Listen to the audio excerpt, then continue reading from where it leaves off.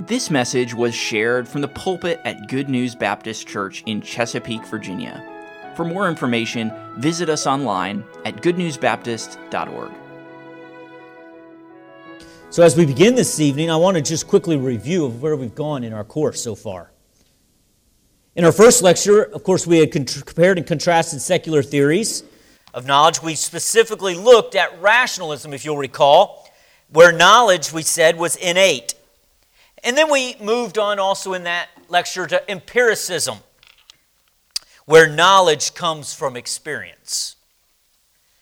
And then we looked at fideism, knowledge is a blind faith, and we compared all those against biblical faith that teaches knowledge of any value has to come from divine revelation. We determined that only from divine revelation can we establish a biblical, or what we were calling a Christian worldview. Any worldview that is not informed by divine revelation, then we said was a secular worldview. Then in our second lecture, we moved on and we pulled the string on this concept of secular worldview and how secularism, and secularization are all part of the devil's schemes as he strategizes against the Christian and the Christian worldview by attacking divine revelation. And we determined that only from divine revelation can we establish a biblical or a Christian worldview. This strategy that the devil uses included the wiles of men, the wiles of the devil, men who are bent on deceiving and preaching false doctrine, even using the lust of our own flesh to entice us to be enamored with the temporal world at the expense of the eternal. And then in last lecture, our third lecture, we explored how our current treatment, or perhaps our mistreatment, of the Pauline epistles has resulted in enabling false doctrine and false prophets to get a foothold in the church. And we looked at how hyper-dispensationalism has abused Paul's writings, how covenantalism has confused Paul's writings, how the new perspective of Paul has diffused the Pauline epistles, and how the liberal treatment of Paul has refused Paul's writings altogether. Now, without a good understanding of Paul and the epistles that he wrote, it's easy for us to develop a bad eschatology. That's the topic for tonight's lecture. Now, to be sure, this specific contemporary theological issue that we're going to talk about tonight is a little different. And by that I mean, it's not a movement or a systemized teaching or an organized social issue, as we'll look in a couple weeks here at some of those things. Tonight, what we're going to look at is an attitude that has crept into our churches. Yes, tonight I'll be teaching on how our attitude, specifically the church's attitude towards current events, is a theological issue that must be addressed. And I think it'll become clear as we go along. On November 3rd, 1948, the Chicago Daily Tribune ran with this headline: Dewey defeats Truman. It was the morning after the general election in the United States, and that's what the Republicans, the polls, the newspapers, the political writers, and those whose candidate was, the Republican whose candidate Thomas E. Dewey had expected. They had expected Dewey to win. Even Democrats had expected this outcome. But in the largest political upset in U.S. history, Harry S. Truman surprised everyone when he, and not Thomas E. Dewey, won the 1948 election for the President of the United States. Now, this was not the first time a major newspaper had, dare I say it, fake news. And it wasn't the last time either. You might recall a similar upset in 2016. When Donald Trump upset Hillary Clinton in what many thought would be a close election, but it would result ultimately in Hillary Clinton coming out on top. In 1948, on the other hand, it was believed Dewey was going to win by a landslide. This was no contest. The margin of victory was going to be so great that the major pollsters determined 2 months prior to the election that the Roper poll would no longer be taking any more presidential polls because, as Elmer Roper justified it, my whole inclination is to predict the election of Thomas E. Dewey by a heavy margin and now devote my time and efforts to other things. That was 2 months before the election. But by 4 a.m. on the morning after the election, it was apparent that Dewey would not be the winner. And by 10:48 a.m. on November 3rd, Thomas Dewey called President-elect Truman and conceded the election. But because the Chicago Tribune had already gone to print, with the daily newspaper, we now have one of the most iconic pictures of the 20th century. President Harry Truman holding up a copy of the November 3rd, 1948 Chicago Tribune with the headline, "Dewey defeats Truman, and he was the president-elect." The headline wasn't true. The Chicago Tribune had no way of knowing the future. Sure, they took a calculated risk, and they failed. Makes you trust the media, doesn't it? I probably shouldn't have told you that story before I'm going to pose this scenario to you. So this weekend is Super Bowl Sunday. Super Bowl, anybody know their Roman numerals? Super 56, right? The Cincinnati Bengals will be playing the Los Angeles Rams. Both teams, it would appear, deserve to be in the Super Bowl. The Bengals won the AFC North and beat the Las Vegas Raiders, the Tennessee Titans, and the Kansas City Chiefs to earn their spot. On the other side, the Los Angeles Rams beat the Arizona Cardinals, the reigning Super Bowl champs, the Tampa Bay Buccaneers, and the San Francisco 49ers. Both, by all standards, have rightfully earned their spot in the Super Bowl. They both have a right to play. Perhaps they're playing in what many might consider to be the greatest championship game in modern sports history, the Super Bowl. Now, I'm not a Bengals fan. I do enjoy cheering for the underdog, and they are from the great state of Ohio. And the quarterback, Joe Burrow, did attend the Ohio State University before transferring to LSU. Or I guess I should say he won a national championship there. I'm not sure, and I've seen this, and I didn't really look at it to research it, to verify it, but I've been told that no quarterback has ever won the Heisman, the national championship, and a Super Bowl in their career. Joe Burrow could be the first to do that on Sunday night. So, I think I'm going to cheer for the Bengals. Now, let's say that Joe Burrow is suiting up on Sunday for the Super Bowl. He's getting his pads on and he's lacing up his cleats and getting everything he needs to take the field. As he's getting ready, he glances down and he sees a copy of Monday morning's, the next day, newspaper, the Cincinnati Enquirer. The headline reads this: Bengals win Super Bowl 56. Let's even say the newspaper gives a score, 42-36. So it was close. And let's say the paper also tells him it was won in overtime. Burrow reads a little bit more, and he finds out that he threw the winning touchdown and in overtime, and it was him who helped win the game. I don't know Joe Burrow personally, but I would think that as he reads that headline, I would think as an athlete, as a competitor, his mind would immediately shift to the game, and I would think that he would think, hey, guys, we win. Let's go out there, let's have fun, and let's win this. He'd then go out and play his heart out.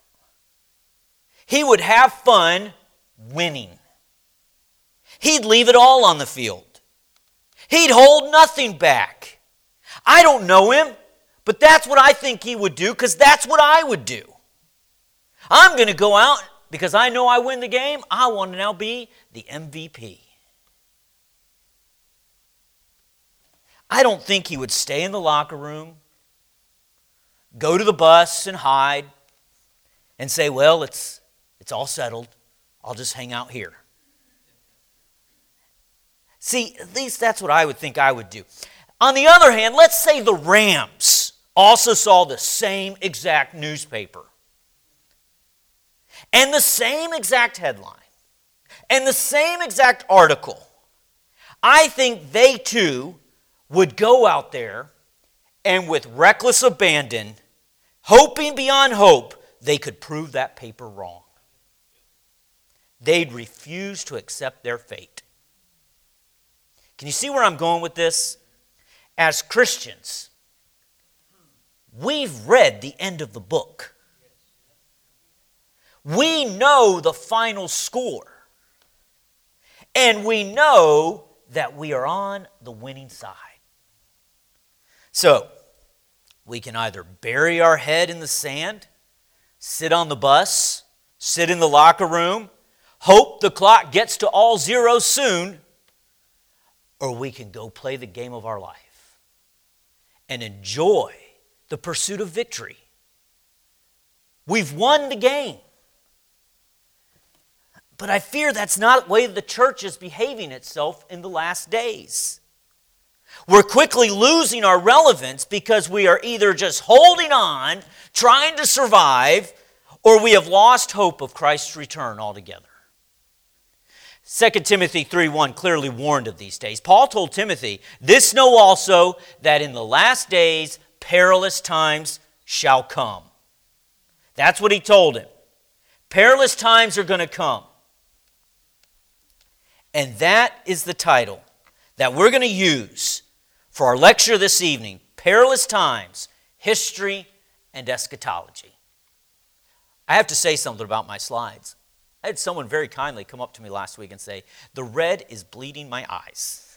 I can't see it. So I've changed things up.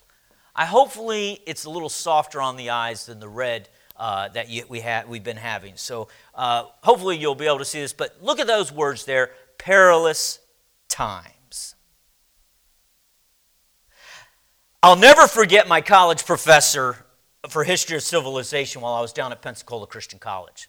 His name was Dr. Reese. Dr. Reese told us many things about history. First, he told us that history was his story. Jesus is the centerpiece of history. Specifically, the cross is the exact center of history because it's the story of Jesus' redemption of mankind. That's what he told us about history. Secondly, he told us history is the story of what man has done with the time that God has given him. History really is the story of how man has responded to that redemption plan of God. Finally, he told us, and this has always stayed with me, he said words to the effect that what is done in the past. The future is unknown.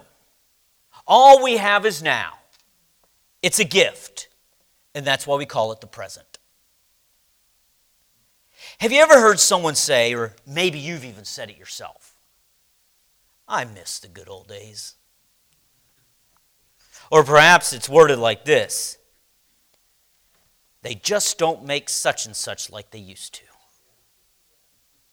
Or, it wasn't like this when I was a kid. What are they saying?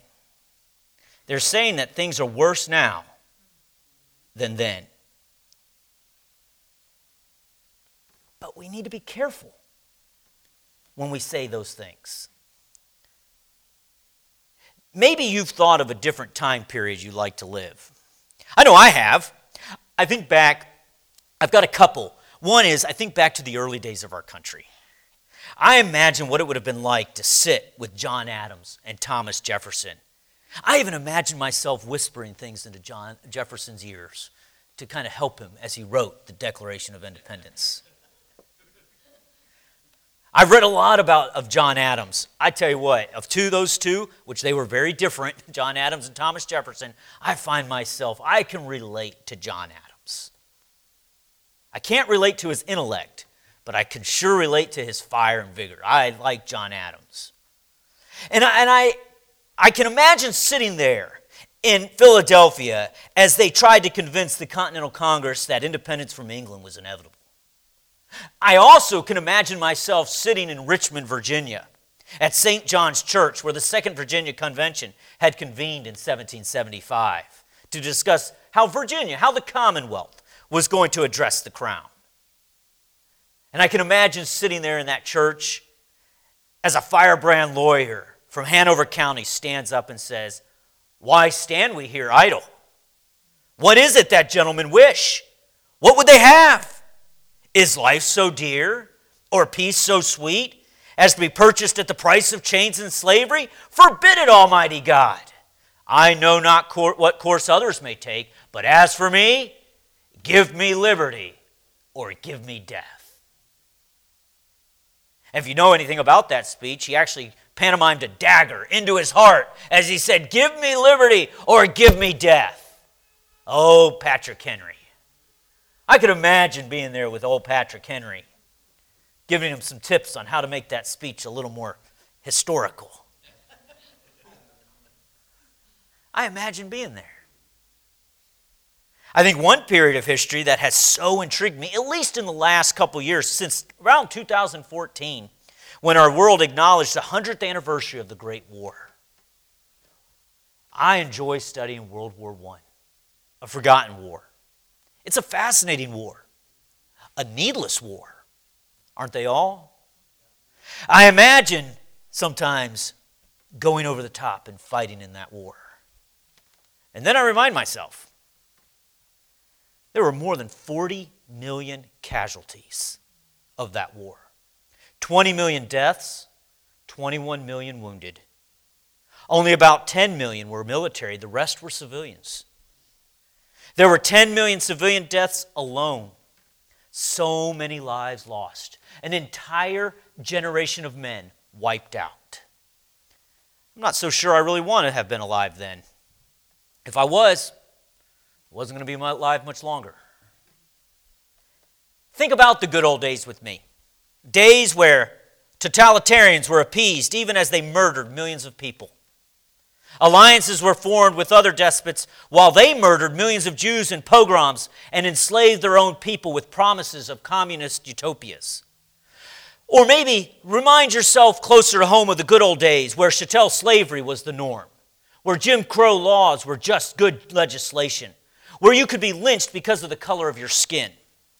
Remind yourself of the good old days where one man's skin color gave him the right to vote, to sit in the front of the bus, to eat in the designated dining area of a restaurant, where another man's skin color dictated he had no say in our nation's political process, where the back of the bus was where he was remanded, and if he could even get into the restaurant, it was in the back kitchen where he had to eat.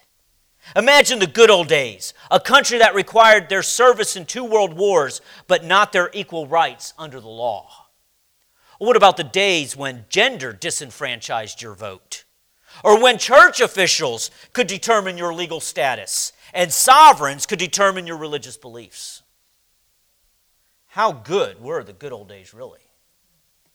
Yet, every generation looks at the up-and-coming generation and judges their character based on their own experiences and says, "It wasn't like that when I was a kid." Yep, we all judge each other based on the subjectivity of our own experience. We judge the next generation, calling them weak-minded, insecure, narcissistic. We call them snowflakes, millennials, and addicted to their screens. We judge them as deprived of any moral character and unable to stand against the rigors of life. They don't meet our standard just like we didn't meet the standards of our parents. We judge them just like the greatest generation judged the baby boomers, who judged Generation X, who now judges the millennials.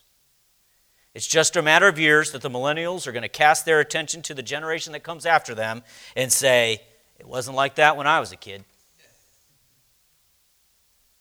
You see, the past isn't all that romantic. To see this, I think we need to take a quick look at how we understand history. Our Western concept of history is not as straightforward as you might think.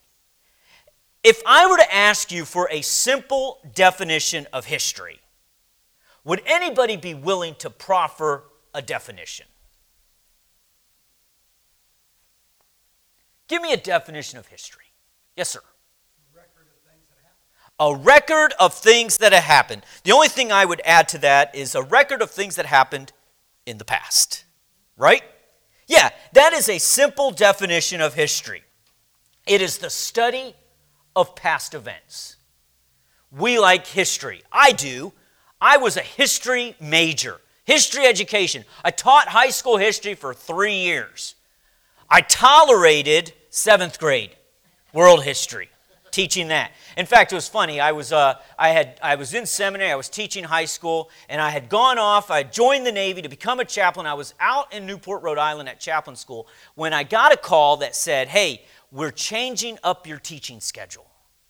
We're taking away one of your high school classes. We need a male teacher in the junior high. We're giving you 7th grade world history."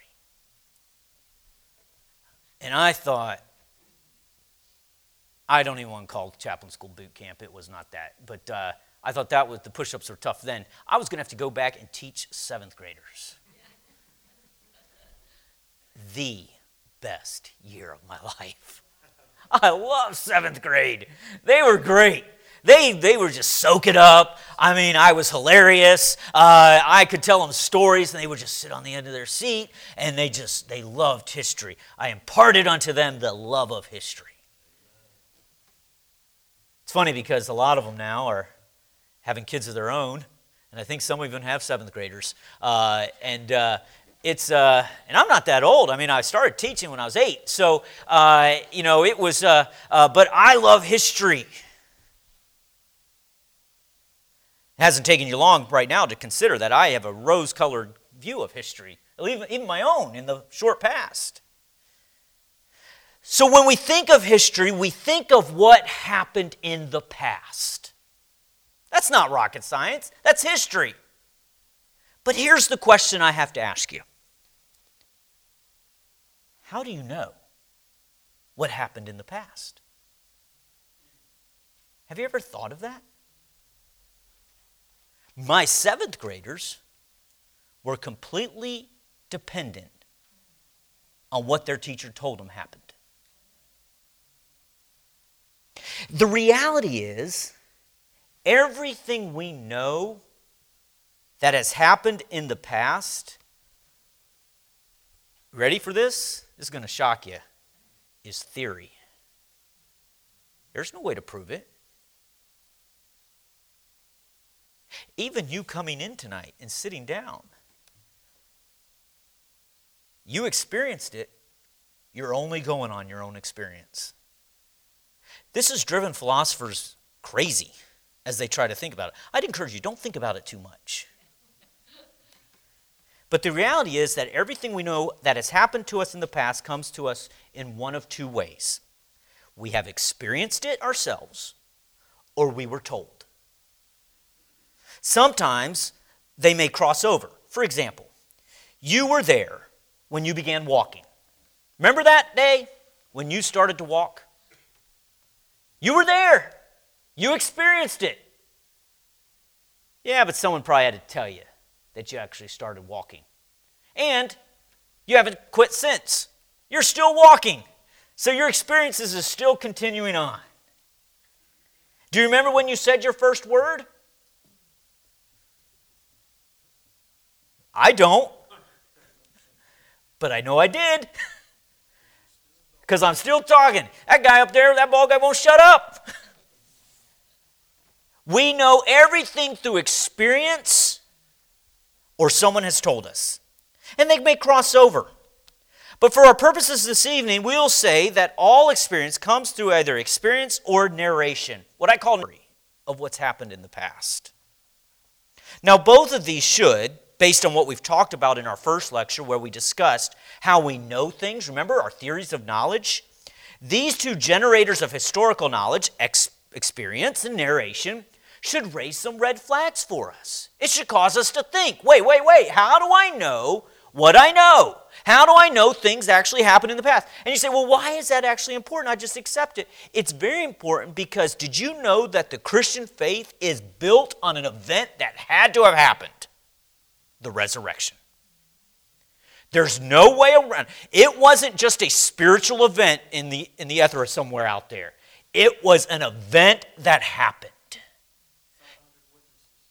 Well, we've got what we would call, we got proofs, and we can get there. And we talked about that in our first one. But we can't get around the fact that the resurrection had to happen. If it didn't happen, again, we go back to what Paul said, we're of all men most miserable. So we just can't just wave this off as, well, maybe it happened or maybe it didn't. But how do you trust what others have told you, and how do you trust your experience to be factual? Even the narration is depending on the experience of others. So you say, well, I'm going to just depend on what people have told me. I'm just going to depend on the narrative of the story. Well, that was someone's experience. We talked about this in our first lecture. So really, we can narrow our knowledge of history down to complete dependence on one thing, experience. Either your own or the experience of someone else relayed to you through writing or oral tradition. Someone wrote your history book. Someone had an opinion of how that history was going to be laid out to you. So how well do you trust your own experience or what you've been told? This is why in our English language, that single word, that word history, it's really inadequate. What do you mean? What do I mean by that? Well, we all know that there are two aspects of history. There's the story of what happened, and then there's what really happened. In fact, history, as we commonly think of it, really is just the story of what happened. Let me explain it. It might help if we talk for a minute about where we get our word history, our English word. While we only have the one word history in our English language, it might be helpful to see that what this word means. The word history comes to our English language from the German word. Anybody here speak German? Histoire. Or history, we're going to say. We're just going to say it like we say. We're going to anglicize it. History. The German word history, which means literally what actually happened in the world of space and time. It's an objective event. That is the German word history. It's what happened in space and time. It's an actual event.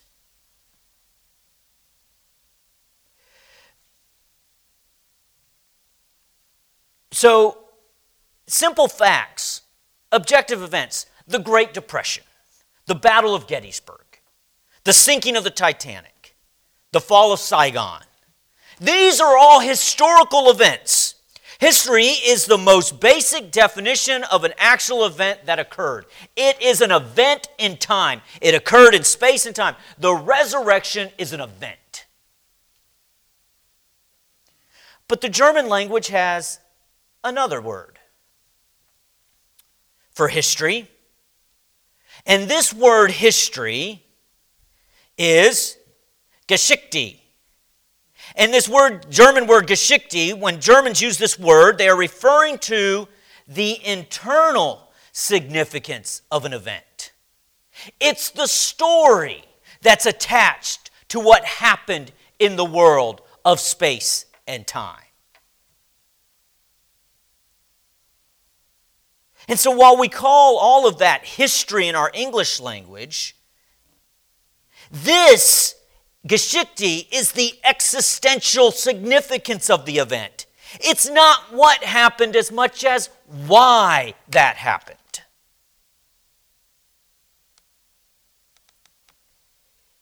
This is, when we say the good old days, we're actually not talking about history. We're talking about our interpretation of history. And so we're not actually objective at all when we say the good old days.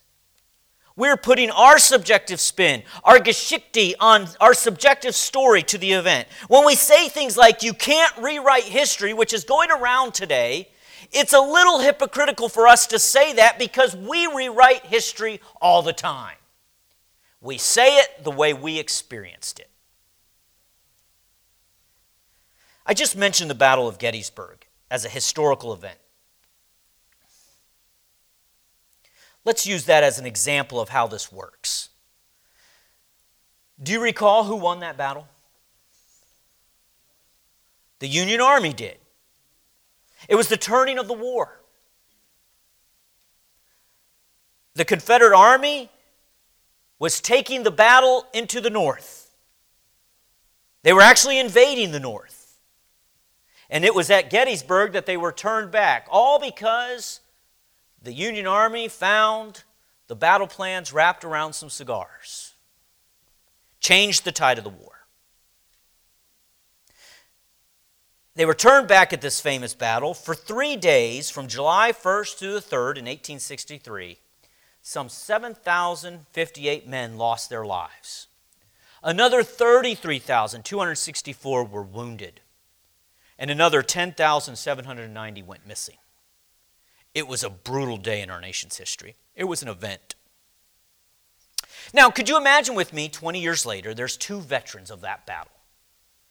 And they come back for a reunion and they meet on that battlefield. And they begin to reminisce of the battle. To each soldier, the history would be the same. There was a battle that occurred. But that same objective event would have 2 different meanings if, let's say, one of the soldiers was from the Union Army and the other one was a Confederate. The Geschichte would be different. To the Northerner, it was a battle that meant victory and a turning of the tide of the war. To the Confederate, the battle was defeat. It was a terrible loss. And it also meant the turning of the tide, but in a completely different direction. One, they both have the story. They both have the event, I should say, but they put a different meaning to that event. We do it all the time.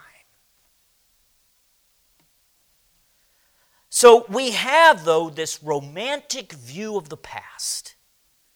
Are you with me so far? We look back and we say, oh, the good old days. And I ask,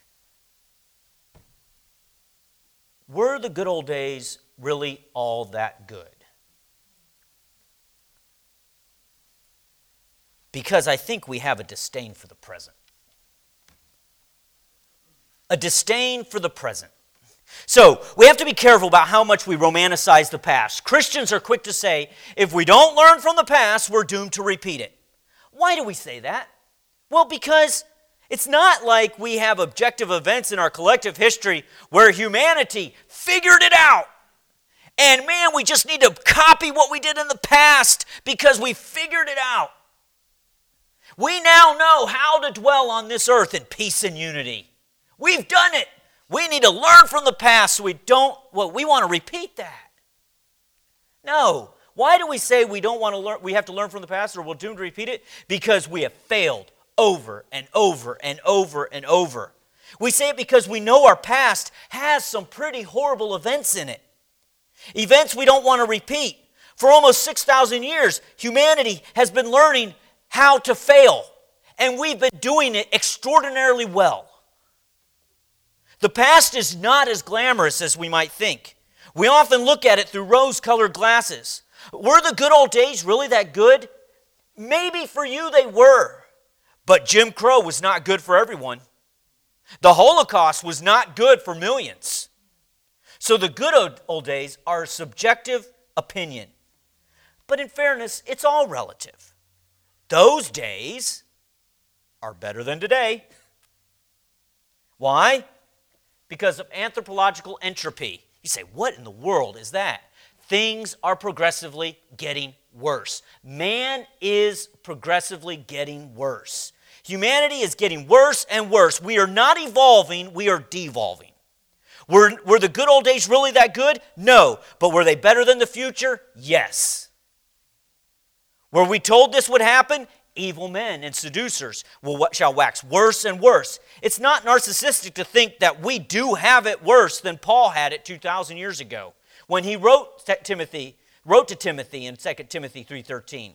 It is worse today than it was yesterday, and it will be worse tomorrow than it is today. Tomorrow has a sufficient amount of its own evil to make it worse than today. Now, this all sounds very pessimistic. The point I want to make is that we are not responding correctly, though, to this evil of the day, to these evil days, to these perilous times. We as a church are not responding the way we should. Christians are so enamored with the past. We refuse to acknowledge our failure, and all we begin to do is start looking over our shoulder at looking at the past and saying how good it was. We get disillusioned by the present. We see the perilous times around us. But here's the clincher. Instead of forgetting those things which are behind, we start to reminisce about them. We reminisce about the good old days. When really the biblical response to perilous times, you know what it should be? Look ahead. For your redemption draweth nigh. We have this tremendous disdain for the here and now. We say, oh, it's so horrible here. I wish we had the good old days. But tonight, I want to present to you that we need to look forward. And here's how. We need to fix our misunderstanding of the future. We have a misunderstood future. So I pose a question. Why do we misunderstand the future? Because I don't think we rightly divide the Word of God to know that we don't need to be looking for the second coming. We, as a church, are waiting for the rapture. So this brings us to the part of the lecture where we talk about having an eye toward the future and our eschatology. What is eschatology? Eschatology is the part of theology that is concerned with death, judgment, and the final destiny of the soul and mankind. It's dealing with the future. And it's not just a crystal ball view of the future. That's not it at all. It's understanding what God's plan for the future is. This is an arm, a discipline in theology. In full disclosure, what I will present over the next few minutes will not be an exhaustive treatment of eschatology. If you thought, man, I'm going to get just eschatology tonight, you're going to be disappointed. That's an entire course all its own. In fact, Pastor Coles has classes on Revelation where you will get excellent eschatology. Tonight, I am going to not deal with eschatology as much as I am going to approach our attitude towards eschatology. I'm not going to talk much about eschatology as much as I'm going to pull some things out of it, but I'm going to talk about how we as the church are approaching eschatology. And I've given it away. We have a misunderstanding of it. Remember, we're talking tonight about attitude. And it's my hope that we can recalibrate how we approach the end times, as opposed to simply teaching what will or will not happen or when it will or will not happen. I'm not going to say, here's when the rapture is going to take place. Here's what's going to take place in the 7-year tribulation. Here's all that's going to happen in the sequential events that lead up to Armageddon. Here's what the millennial reign is. I believe you have all that. At least you have academic knowledge of it. But eschatology matters. What we believe about the future matters for how we live now. A bad eschatology will mean you live badly now. With the time remaining, I hope to show that how our bad eschatology has impacted how we view the present. And instead of looking forward to winning the game, We are burying our heads in the sand and just holding on for a wild ride that we know is going to come, and we're just waiting for Jesus. And I think this is what an incomplete view of dispensationalism has the potential to do. What do I mean by that?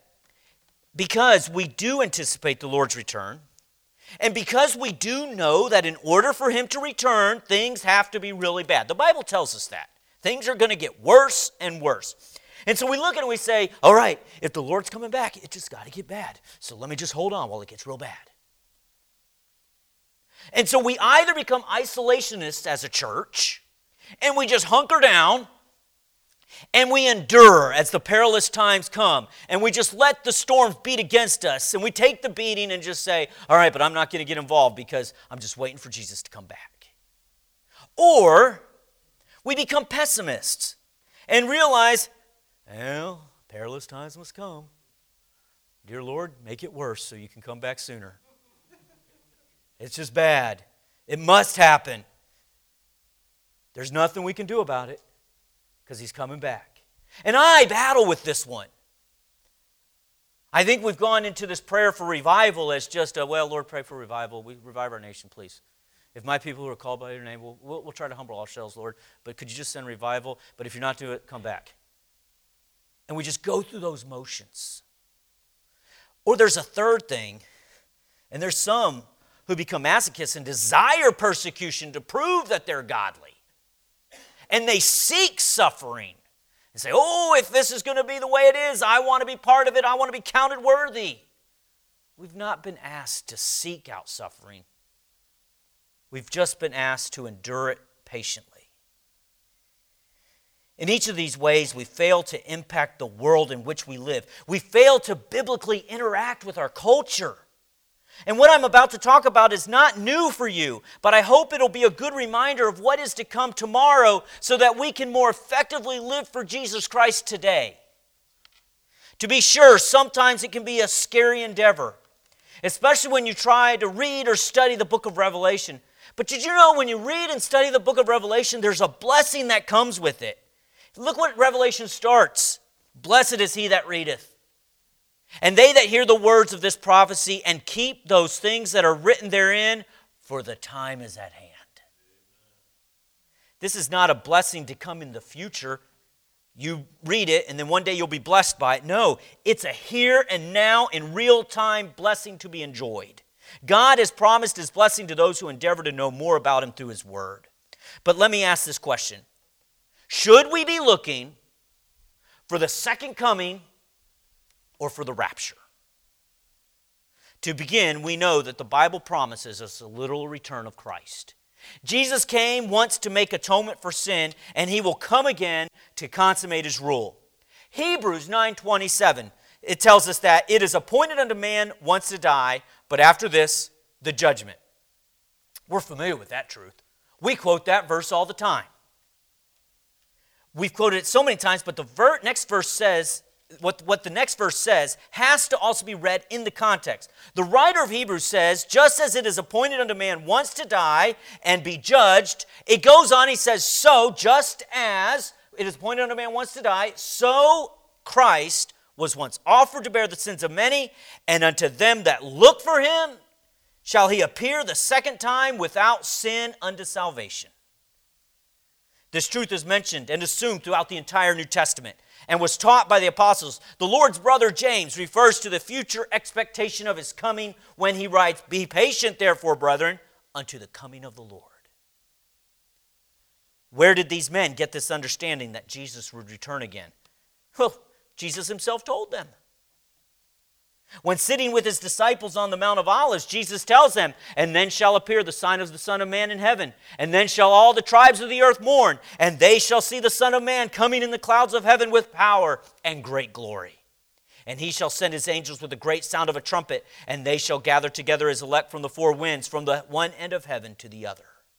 This second coming of Christ is often referred to as the day of the Lord, or some other similar phrase in the Scriptures. It's a phrase that connotes both calamity and judgment as well as salvation. When the Lord Jesus returns, we're told in Zephaniah that day is a day of wrath, a day of trouble and distress, a day of wasteness and desolation, a day of darkness and gloominess, a day of clouds and thick darkness, a day of the trumpet and alarm against the fenced cities and against the high towers. And I will bring distress upon men, that they shall walk like blind men, because they have sinned against the Lord.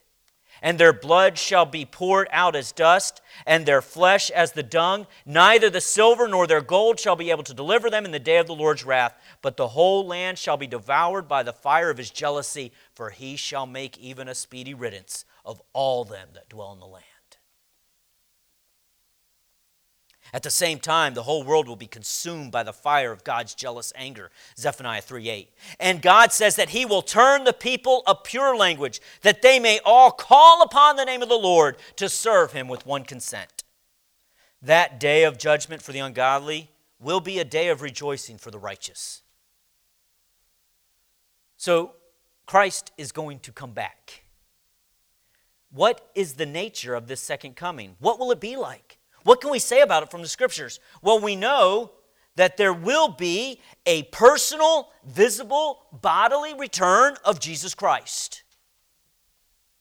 Jesus will come back himself in his person. Now, this seems self-evident to us. We teach this, we preach this in our churches. It was once popular in liberal Protestant circles to believe that Jesus himself would not actually come back. Instead, the aura or an aroma of Christ would come back, and an acceptance of his teaching and an imitation of his lifestyle of love would increasingly return to the earth. His Spirit would just hover over us. Then the ethical norms from the Sermon on the Mount would be established, and a utopia would be enjoyed by all. That's not the message the Scripture gives us. The Bible teaches that the incarnation of the Son of God was not his last manifestation in the flesh to men on earth. In John 14:3, Jesus said, "And I will come again." When Jesus ascended into heaven in Acts 1, without delay, two angels came and said to the disciples, "This same Jesus, which is taken up from you into heaven, shall so come in like manner as ye have seen him go into heaven." So the Lord's eschatological return will not be a spiritual coming to dwell in the people's hearts and make them happier and more ethical. It will be a visible, bodily, and personal return. As real as he came in the flesh as a baby, so will it be a glorious return of his fleshly body. But this second coming will be, according to Matthew 16:27, in the glory of his Father. It appears this glory will be visible to all. In Revelation 1:7, John writes, "Behold, he cometh with clouds, and every eye shall see him." Christ's return will not be done secretively or stealthy. No, it will be loud and clear and announced, and everyone will know that the Son of God has come. It will be a fitting return for the King of Kings. So we know that there will be a personal, visible return of Jesus Christ, but we also know that we don't know the time. The time of Christ's coming is unknown. Scripture does not disclose the time of Christ's second coming. Jesus says in Matthew, "But of that day and hour knoweth no man, no, not the angels in heaven, but my Father only." Jesus then illustrates this teaching again with the parable of the 10 virgins. Remember that story in Matthew 25? He is driving home this message to watch therefore, for ye know neither the day nor the hour wherein the Son of Man cometh.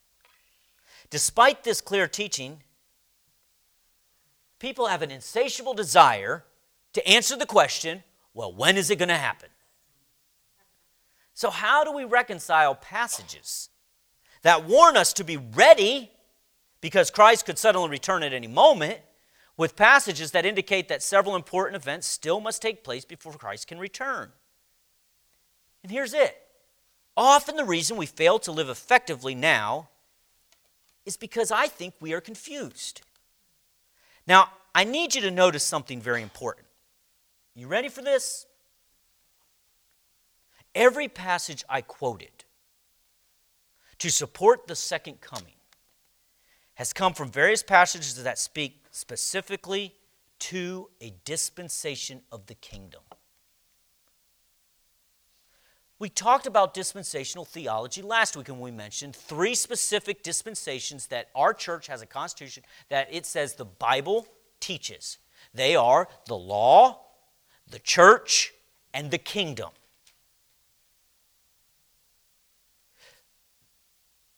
Every passage I've quoted comes from books that speak specifically to a dispensation of the kingdom. We talked about that last week in our last time in our last lecture. I quoted so far from Hebrews, from James, from Matthew, and from Zephaniah. I did not one time quote from the Pauline epistles. This is important. Where we get confused is we fail to rightly divide the Word of God.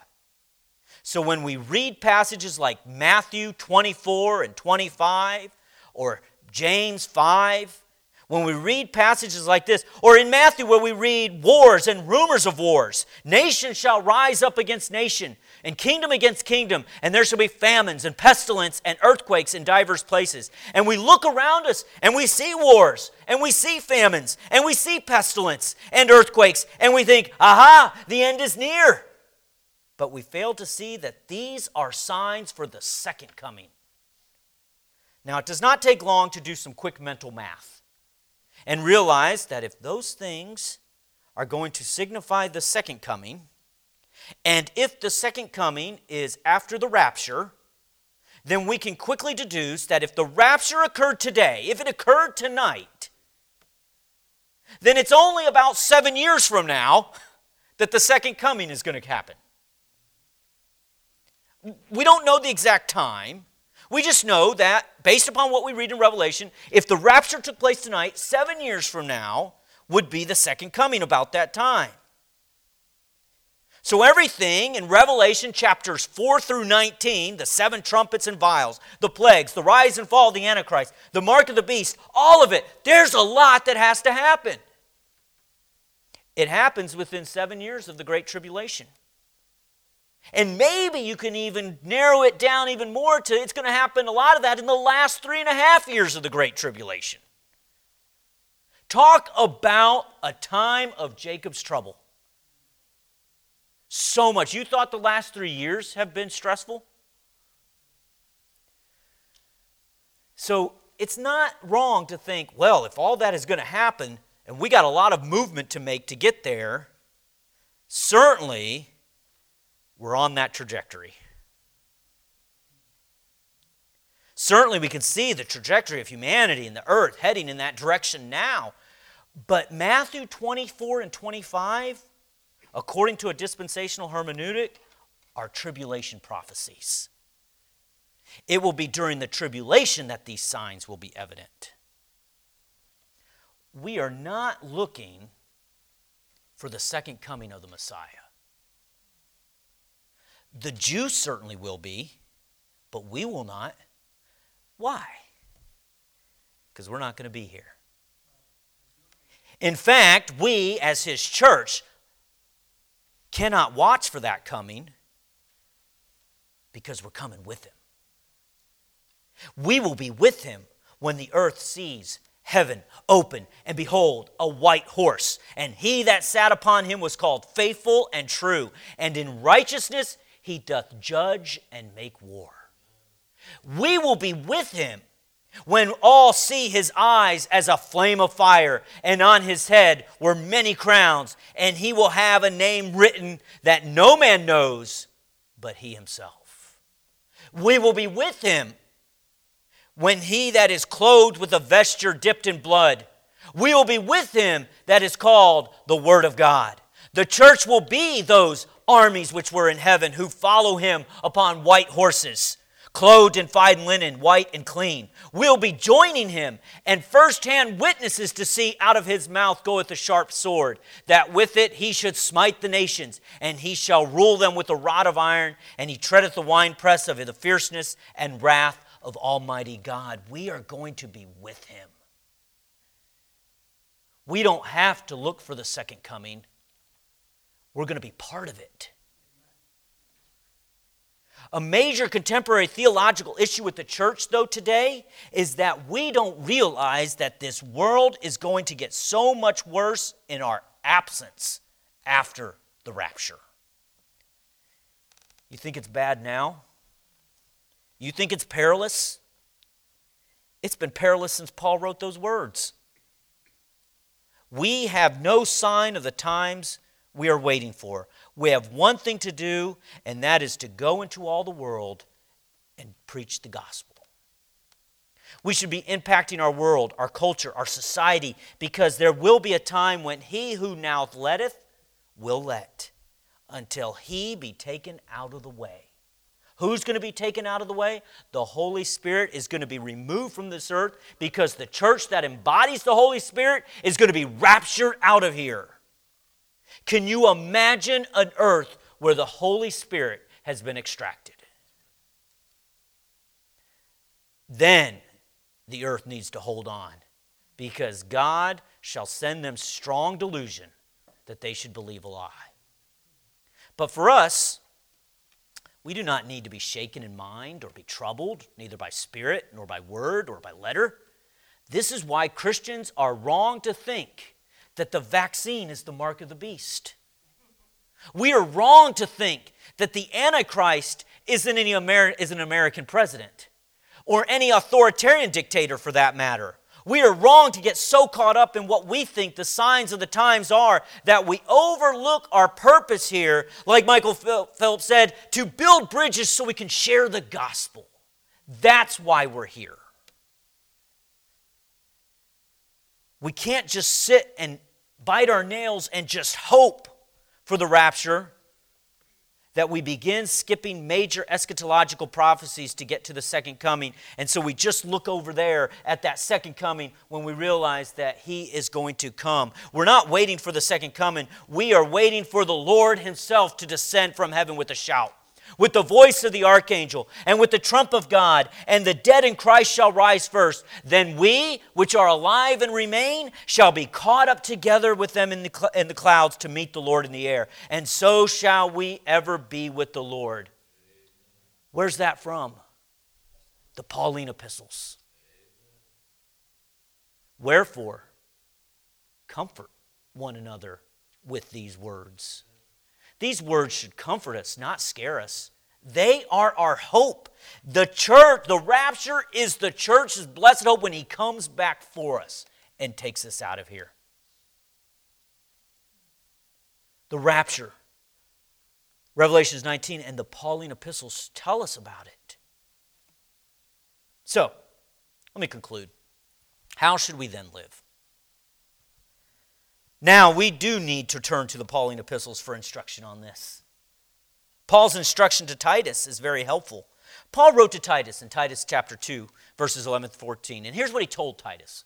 He said, Titus, for the grace of God that bringeth salvation hath appeared to all men, teaching us that, denying ungodliness and worldly lust, we should live soberly, righteously, and godly in this present world, looking for that blessed hope and the glorious appearing of the great God and our Savior, the Lord, Savior Jesus Christ, who gave himself for us, that he might redeem us from all iniquity and purify unto himself a peculiar people, zealous of good works, denying ungodliness and worldly lust, living soberly, righteously, godly, zealous of good works.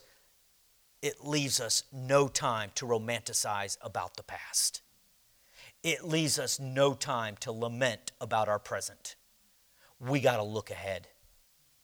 Paul reminded the church at Philippi, church, for our conversation is in heaven, from whence also do we look for the Savior, the Lord Jesus Christ, who shall change our vile body, that it may be fashioned like unto his glorious body, according to the working whereby he is able even to subdue all things unto himself. Because of this, Paul encouraged them. He said, therefore, my brethren, dearly beloved and longed for, my joy and crown, stand fast in the Lord, my dearly beloved.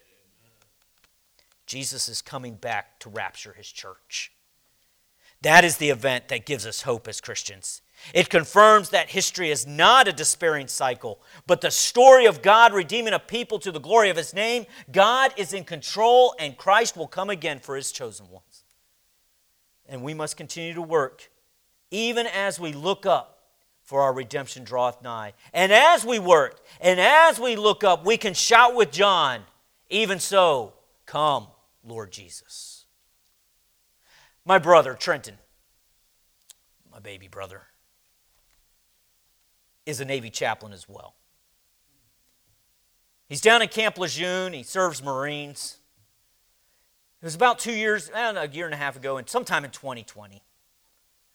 Him and I were talking. And we were talking about everything that was going on in the world. You remember 2020. It was the same as yesterday. These were not the good old days. Cities were in flames. COVID was out of control. The elections were contested. The world seemed to be in chaos. Our nation seemed to be in chaos. And I think I was probably complaining a little bit too much, saying this is a horrible time. And I remember my brother's words. He said, this is an exciting time to be alive. He said, we are living in a time when we can have the greatest impact for the gospel. Hearing him say that, I could not help but think of what Mordecai said to Esther. If thou altogether holdest thy peace at this time, I'll paraphrase, then shall their deliverance arise from another. And who knoweth whether thou art come to the kingdom for such a time as this? Christian, God orders your steps. You have been fearfully and wonderfully made. He didn't say, Gabriel, why'd you put Tavis in the 21st century? We wanted him whispering things into John Adams' ear on our independence. No, he makes no mistake of where you are. Church, we win the game. The headline is already out. But I'm afraid we're not playing like we win. And some of us aren't playing at all. You're on the winning side, play like it. I fear we've allowed the secular allure of the temporal to keep us from seeing the prize of the eternal. And a proper view of eschatology is an important contemporary theological issue. A bad view will result in our inability to see past our own circumstances so that we're no longer of any relevance in our culture. We have let the secular thinking of the world distract us. And it's done it in very specific ways. One specific way, perhaps even the most specific way now, is how we are being tossed to and fro with postmodern theological relativism. That's going to be the topic of our lecture next week. Any questions? Any thoughts? Any comments? I appreciate your listening this evening. Be excited about the future. Some people say I can't think about the sweet by and by when I live in the nasty now and now. Hey, God has you right here. And one day, He's going to look at you and He'll say, well done, thou good and faithful servant. Enter into the joy of my rest. You know why? Because all His saints, those who live godly, shall suffer persecution. We're all going to need His rest, regardless of the time we lived.